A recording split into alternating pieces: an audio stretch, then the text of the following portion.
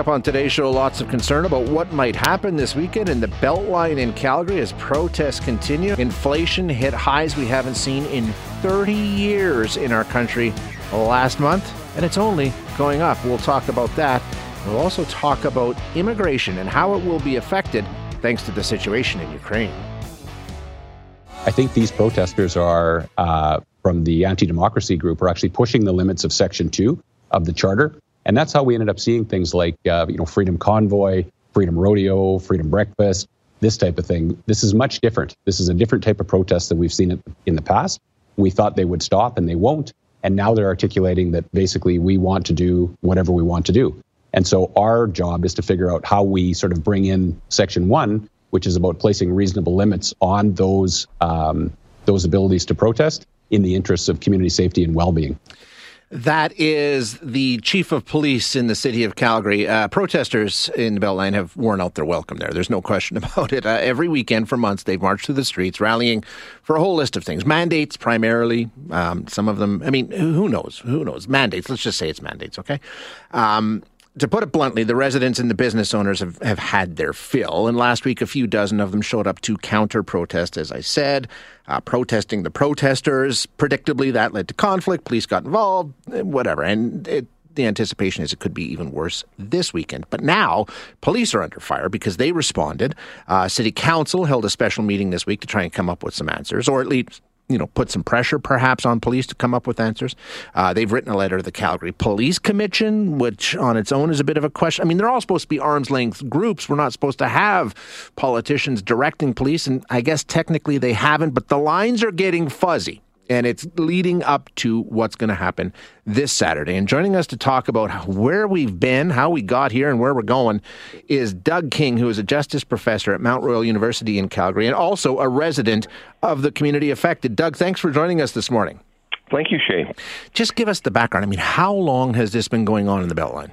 Well, if you go back 2 years ago, there were the Black Lives Matter protests that went in the same area. They didn't last long. There weren't particularly large numbers of people.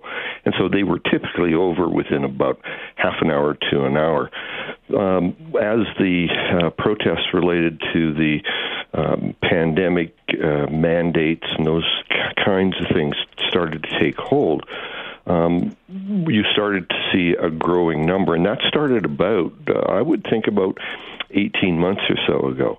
Now, how we've got to where we are now is that you have the Ottawa situation, the Coutts border situation, which seemed to have energized the protests here in Calgary.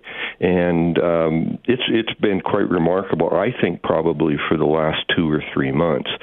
I think for some reasons I can't really quite understand, is it wasn't perceived as being much different by the police. And so the police were responding in a manner that seemed to be useful about 18 months ago, but it's become quite ineffective now.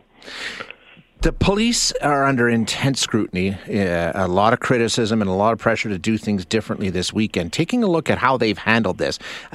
These are protests. Have the protests technically verged into the area of being illegal? We do allow protest, right? Certainly. The chief is right in relationship to, it's Section 2 of the Canadian Charter that we have the right to peaceful protest. But I think this is where people kind of start to stumble. You have the right to protest, for sure, but you are not immune from legal action related to that protest if you, for example, break the Criminal Code of Canada, break bylaw, those kinds of things. So, so for example, you could argue that the protests are violations of disturbing the peace rules within the Criminal Code of Canada. You could argue they're violations of mischief. You could argue that all sorts of bylaw offenses. And, in some ways it's been quite kind of frustrating, but also kind of bewildering in the sense of you see these things happening, as you correctly pointed out, I live about 2 blocks away from there, and every once in a while we'll go down there just to watch to see what's know, kind of the show. I imagine I would too. Yeah. Yeah, and you see people, the protesters approaching people with kids, and they've got, they're yelling at the kids if they're wearing masks. You see, I saw a couple of people decide to relieve themselves on the side of the road, and the police officers see this, but they don't do anything about it. Now, that's not a criticism of those individual officers. I have a lot of empathy for the officers that are on the front line. I just wonder about what they are being told they can and can't do. And so I think it goes up, and I'm sorry, Chief, but it lays at your feet right now. You have got to be a little bit more transparent and a little bit more forthcoming with what you're going to be doing, right? One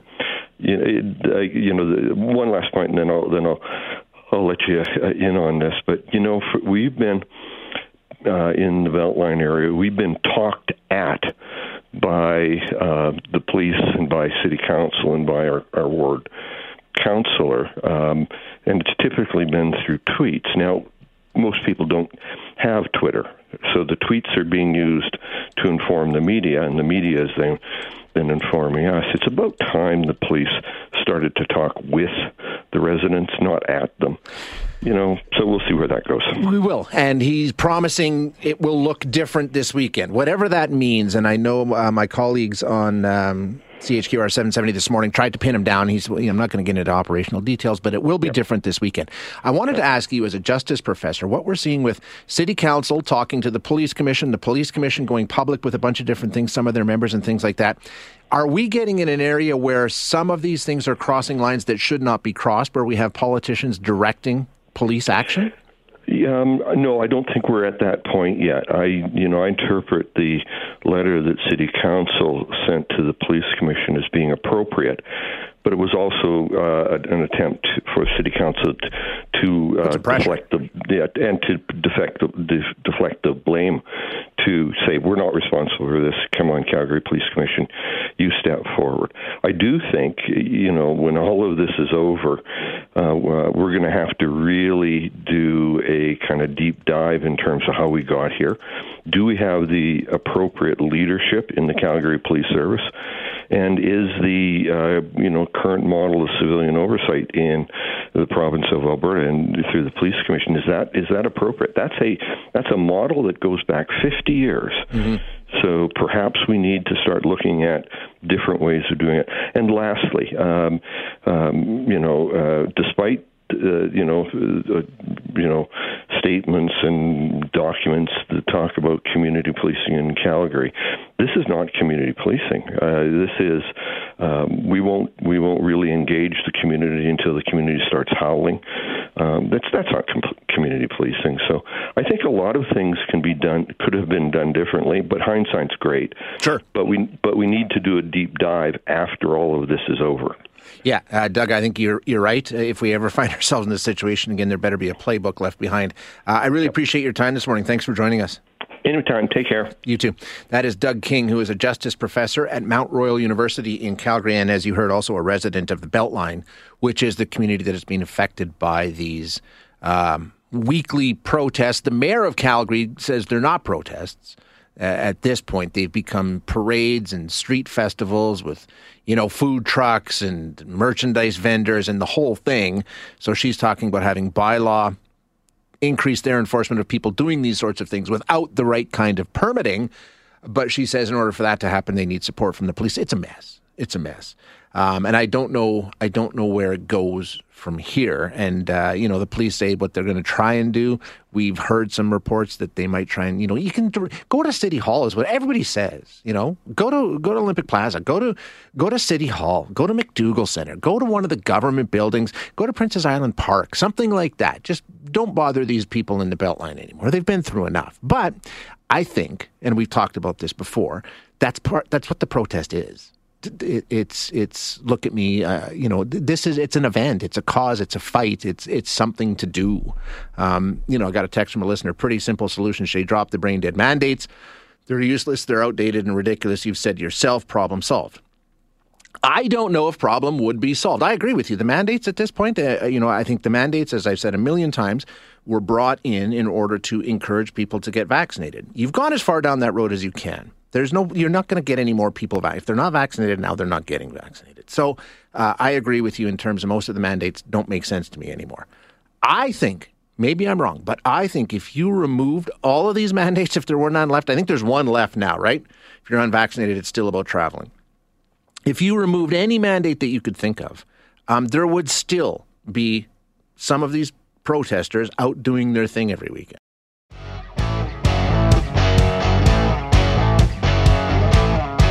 The inflation rate in our country has hit its highest level in more than 30 years in February. Sorry, I got to fix this microphone. And I know it's going to make that squeaking noise. 5.7%, which is a number last seen in August of 1991, if you can believe it. Big piece of that, of course, is gas prices. They're up more than 32% year over year.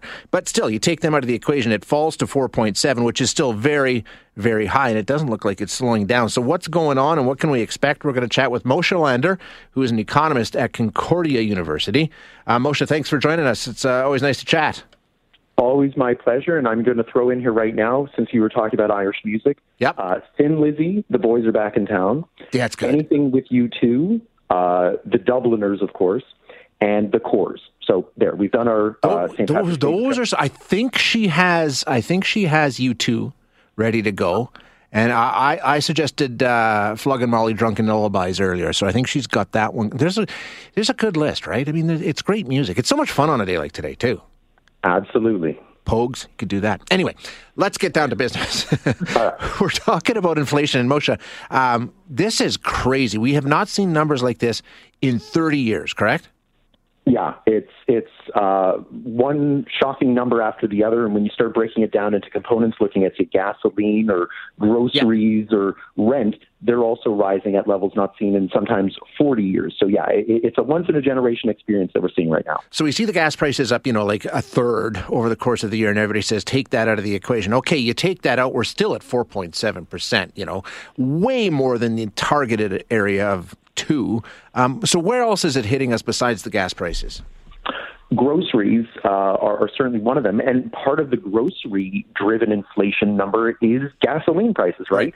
Canada's hugely reliant on getting our groceries from other countries because, after a harsh winter, it's not really the growing season yet. And so part of that is that transportation cost of getting it into the country. And we're seeing it in rents. And so the housing market shortage and the fact that all of us are kind of reconsidering how we work and live is driving some of that increase in rent as well.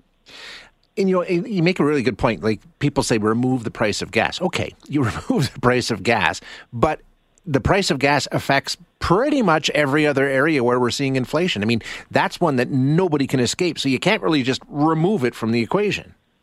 No, when we remove it, we're looking at something called core inflation. And the logic behind it is not to say that it's not important, that we should disregard it. It's that it's volatile. Yeah. Right. So gasoline prices go up and down on a daily basis. Right. And so if we had the Bank of Canada responding every time we have a long weekend and gas prices go up, right, they'd be yo-yoing the interest rate in a way that would make it so disconcerting for the economy. So it's not that it's not important. It's just that it's not part of the Bank of Canada's chief metric for decision-making, merely because they don't want to be in that situation where they're confusing households with interest rate that goes up on Friday and down on Monday. Okay, that makes sense. So what are we, I know there's probably multiple factors, but when we take a look at what's going on and why we're seeing it, this isn't the first month, of course. We've seen this trend for a while. What's going on? What's driving this inflation?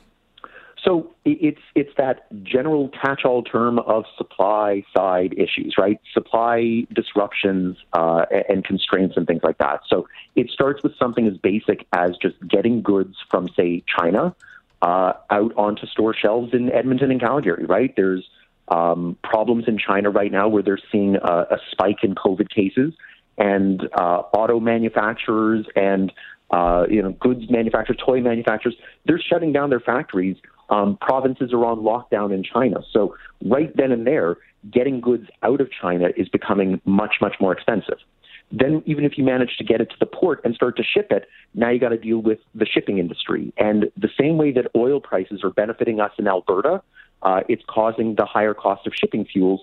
That means that getting those goods that do make it out of China over to the port in Vancouver is becoming a lot more expensive. And then when you get it to Vancouver, if you're not dealing with forest fires in the summer, or flooding in the winter, and wiping out highways and things like that, you're dealing with COVID restrictions. And there was that thing about a month ago about the convoy of people protesting, the idea of vaccinations and masking, and that just gums everything up. And so by the time that those goods do make it to the shelf, all of those extra costs have to be borne by somebody.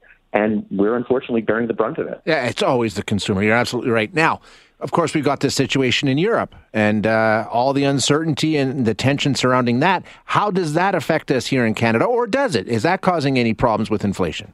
So it does to some extent, right? When the Europeans take a principled stand and say, that's it, we're not buying stuff from Russia anymore. Okay, where are you going to buy it from? Yeah. So they go looking elsewhere to buy it. Well, you can imagine that if all of a sudden thousands of customers decided they wanted to buy Doritos, the price of Doritos would start to go up, right? Because there's just all of these new consumers that are found. So when all of these Europeans start showing up in other markets where they haven't been traditionally saying, we're here, they're driving prices up. And it's not that they're doing it with intent.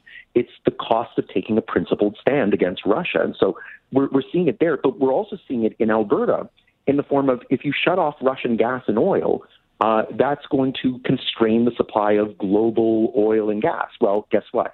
Whoever's producing oil and gas then is going to have the winning ticket, and that's us in Alberta, right? But for us in Alberta, where we talked last month that, hey, the government's running a surplus, anybody who uses oil and gas as an input in any stage of their production process is now seeing a huge increase in their costs. And so whether that's transportation or whether that's running a factory or keeping the lights on, all of a sudden they're seeing those costs go up as well. So it's coming at us from a variety of different angles. You mentioned taking a principled stand in being and willing to bear the price of that, because there is a price. Has there been any work done? I mean, is there a limit? I know the U.S. made some tough decisions regarding Russian oil and things like that, and we know Europe is facing an even tougher decision and really not jumping in with both feet. But is there a limit to what people are willing to do for the good of Ukraine and the Ukrainian people to say, I'm willing to pay this price? I think there's a limit to what any of us are willing to do for any particular social cause, right? Yeah. Like how many people would say that they believe in environmentalism, but when they're confronted with $4 a liter for gasoline, they say, okay, that's my limit, right? Yeah. We don't believe in nuclear weapons until you realize that this country is engaged in that particular practice, and all of a sudden we can't buy their goods. Then you start saying, well, maybe a little nuclear weaponization isn't bad, right? So I think there's always a limit, but I think the broader issue is if the government were to say to us that this principled stand comes with this cost, so at least we can see in front of us, here's the debit side, here's the credit side, and let's weigh it up. We can at least make a better informed decision than just saying we're taking a principled stand, but we're not going to tell you what the cost of our decision is. It's hard for us to vote whether we agree with the stand or not, because we really don't know what the costs are. And then when we get these shocking numbers, we say, is this part of the cost? I don't know that I signed up for that. Right, exactly. Where are we going? I guess that's the last question. We know the Bank of Canada is stepping in, raising rates. Will that be enough to offset what's going on around the world? I mean, just what are the predictions in terms of inflation? Yeah, so it will eventually work. The Bank of Canada has no shortage of interest rate hikes ahead of them if they need to do it, right? And so if you're of a certain age, you can remember interest rates in the double digits, closing in on 20% and things like that 40 years ago. So they will get it done eventually. It's just how fast are we going to let them get it done? And so if we get in their way by making outrageous wage demands to try and keep up with inflation, or if we start seeing the government start pumping cash into the economy to try and help those that are most at risk because of inflation, that's fine, but it's just going to slow down the task of the Bank of Canada. And it just means that they're going to have to do more interest rate hikes than they would otherwise have to do, or it's going to take more months and more years than it otherwise would have to. But we'll get back to 2% eventually. The best thing that I could suggest, as much as it hurts, we have to let the Bank of Canada do what they need to do and not get in their way. And we could get back there within, say, 6 to 12 months, as long as no other surprises come our way. Which is kind of interesting because, okay, you're not going to pay the inflationary rates, but you are going to pay the increased interest rates. So, I mean, either way, you're going to pay through this. Yeah, and it's unavoidable, right? Yeah. That's the thing, is that inflation comes with a cost. And unfortunately, we didn't ask for it and we didn't want it, but that's the way it goes. And it's not like anybody's necessarily profiting from this in the government offices, at least, right? Anybody who lent money is probably happy with high inflation, but anybody who's borrowing, which is a lot of households, are probably not too happy these days. Yeah, and a little worried about what's in the future. Moshe, great stuff. Thank you so much for joining us. Appreciate it. Anytime. That is Moshe Lander, an economist at Concordia University. And yeah, when you sort of break it down that way, right, it's you're paying no matter what. Unfortunately, it always falls on us, the taxpayer / consumer. That's where it eventually lands. You know, they say it rolls downhill. Well, here it comes, because we've got, you've got the cost of inflation. So they're dealing with that, which means what? Well, we're paying more. They're passing the costs on to us. Then the government needs to intervene, or the Bank of Canada needs to intervene. What are they going to do? Increase the cost of borrowing. So, I mean, ultimately, it's going to cost you more, as Moshe said, no matter what.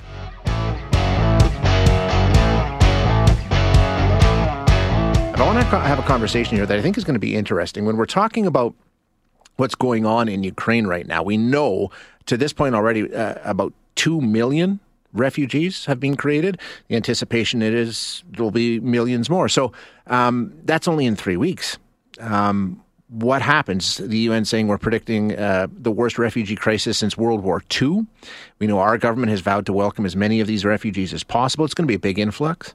It's going to impact immigration around the world, including here in our country. So what does it look like? We're going to find out. We're going to chat now with Christina Clark-Kazak, who is an associate professor at the University of Ottawa School of Public and International Affairs. Christina, thanks so much for your time today. I appreciate you joining us. Yes, thanks for having me. So in a crisis like this, the first question is, there's a moral obligation, and we're seeing a lot of countries answer that moral obligation and say, yes, we'll do what we can to, at least provide temporary safe haven for some of these people. But is there more than that? Is there a legal obligation? Is there any sort of treaties or anything like that? Or is this just countries doing what's right? So, as you mentioned, there is a moral obligation, but there is also a legal obligation under international law. So every human being has the right to claim asylum under multiple UN conventions, including the UN Convention on Refugees. And so countries are obligated to allow them to access their territories and also then to make a refugee claim. Where do we expect most of the refugees from Ukraine to end up? I mean, it will happen in stages, right? I mean, the final destination will invariably be different than where they end up, now or next week or next month, right? Exactly. So this is an unfolding situation, and it's moving very quickly, and every day we're getting new information. To date, not many have arrived yet, and just to clarify also that they're coming here under a temporary visa program. So they're not coming in as refugees, unlike, for example, Syrians who were resettled here as refugees. And so I think that's an important distinction, because they're coming here with temporary visas and an open work permit. Mm-hmm. So they're going to likely then go to where the jobs are, but also where they have community. So as you know, there's a large Ukrainian-Canadian community across Canada, a lot in the prairies, and so we'll see people arriving where they have family or community connections, and then from there it will depend on where they can get work. What is the situation in Canada right now? I know we've heard a lot of talk from government officials removing barriers and expediting the process. What is the process that's been put in place so far? So currently the process is an expediting of processing of the claims that are currently in the system. So even before the Russian invasion, there were people who were applying to come to Canada through family sponsorship, through a whole host of different immigration channels. So those applications are now being expedited through a web process, but also through a help phone. The government has also announced that they will be soon opening up the temporary visa program, which I just mentioned. Yep. And so that has no cap. So anyone who would like to come, who can apply for a visa and who gets approved will be able to come, but that is not yet open. And there's also a family reunification route. So currently, that family reunification route is only open to people who are spouses or partners of a Canadian citizen or their children, their dependent children. The government has hinted that might open up to other family members, but again, we don't have an announcement yet. What's the expectation with what we're seeing? Is there anything else that we can compare to try and get some understanding of what this will look like? I mean, I know Syria was big and there was a huge repatriation effort among communities in Canada, but is there anything that comes close to what we're expecting to see in our country as a result of this? So I think that we can look to the Syrian example as a potential marker. I think the difference here again is that under the Syrian program, it was a resettlement program where you had a government-assisted refugee stream as well as a private sponsorship scheme. Yeah. And so that was very managed, and there was a cap. There was a target that was placed, and then individuals were brought under that scheme. In this case, it's an open question. So people are coming temporarily. The other thing to just bear in mind is that when refugees arrive in Canada through a scheme like private sponsorship, they actually arrive as permanent residents. But under this scheme, they're going to be temporary. So that might actually deter some people from wanting to come because it's not a long-term permanent protection solution. It's a temporary solution. So I think what we will be seeing are people who have ties to Canada and who have maybe, for example, a job offer. But it's very difficult to predict the scale. And this is why, immigrant and refugee groups are asking the government to try to give them a better sense of numbers and the timing, so that they can adequately prepare the settlement services that these individuals are going to need once they arrive in Canada. What's a situation like this? I mean, what's the anticipated impact on the country, in terms of many different ways? We often hear a lot of people say, it's going to cost us so much money, it's going to cost us so much money. Is that a reality? What is the impact on the country that's welcoming, an influx of refugees like this?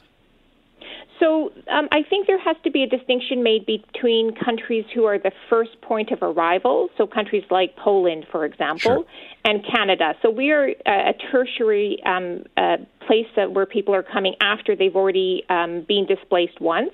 So I think it allows us more time to plan and more time to manage. That's why we still have a visa in place, because people will have to actually apply to come here. So I think that we need to make that distinction. However, it is true that at the beginning there is an investment, a financial investment that needs to be made by Canada. In fact, the Prime Minister has already announced some additional funding, which is good news because we don't want processing of these visas to take away from the people who are already in the system from other countries, right? So that's a good thing. There will be an initial investment both in terms of the human labor that's required to process visas and welcome people and provide services like language training, education, employment, housing, etc. However, Canada is, it does need labor. It does need individuals to come. Even before this recent announcement, Canada had introduced its highest immigration levels in a couple of years in terms of targets of people that we wanted to come to immigrate. And so if people are able to integrate and are able to find jobs and pay taxes and become members of the community, Canada is enriched both financially but also culturally and socially by people who come here. Yeah, makes perfect sense. You raise a good question there. I wanted to ask you before I let you go. So with the plans that we're making to welcome refugees from Ukraine, you're saying that will be over and above our regular immigration process? Like they won't supersede other people that are in line or, in transit or part of the system of getting people integrated into Canada. It's not going to mean that immigrants from other countries are going to be pushed back and told to wait till next year because we've got to deal with this. It's going to be over and above? That is what we are advocating for. I mean, the government has promised that is what's going to happen. Minister Fraser, the Minister of Immigration, has said that his department is capable of multitasking, as he puts it. So he's saying that because of these additional resources, the people who are already in the system and applying from elsewhere, like Afghanistan, for example, will still be processed in a timely manner. That remains to be seen, and I think it depends actually on the scale of applications we have coming from Ukraine. And at this point, it's impossible to predict how much that's going to happen. In terms of the social services, again, at this point, the government has not actually announced any services specific to Ukrainians arriving because it's not a private sponsorship or a refugee resettlement context. It's a temporary visa situation. And so, again, I think that people who provide services to immigrants and newcomers will find that they're going to have an extended need and that the government will have to find resources to respond to that need in terms of, for example, language training and, employment connections and those kinds of things. So I think we're still in the early stages, and I think the government is wary of announcing before they have a sense of the scale and the timeline. Makes perfect sense, right? Get your ducks in a row. Christina, thanks so much for your time today. I really appreciate you joining us. You're very welcome. Thanks for having me.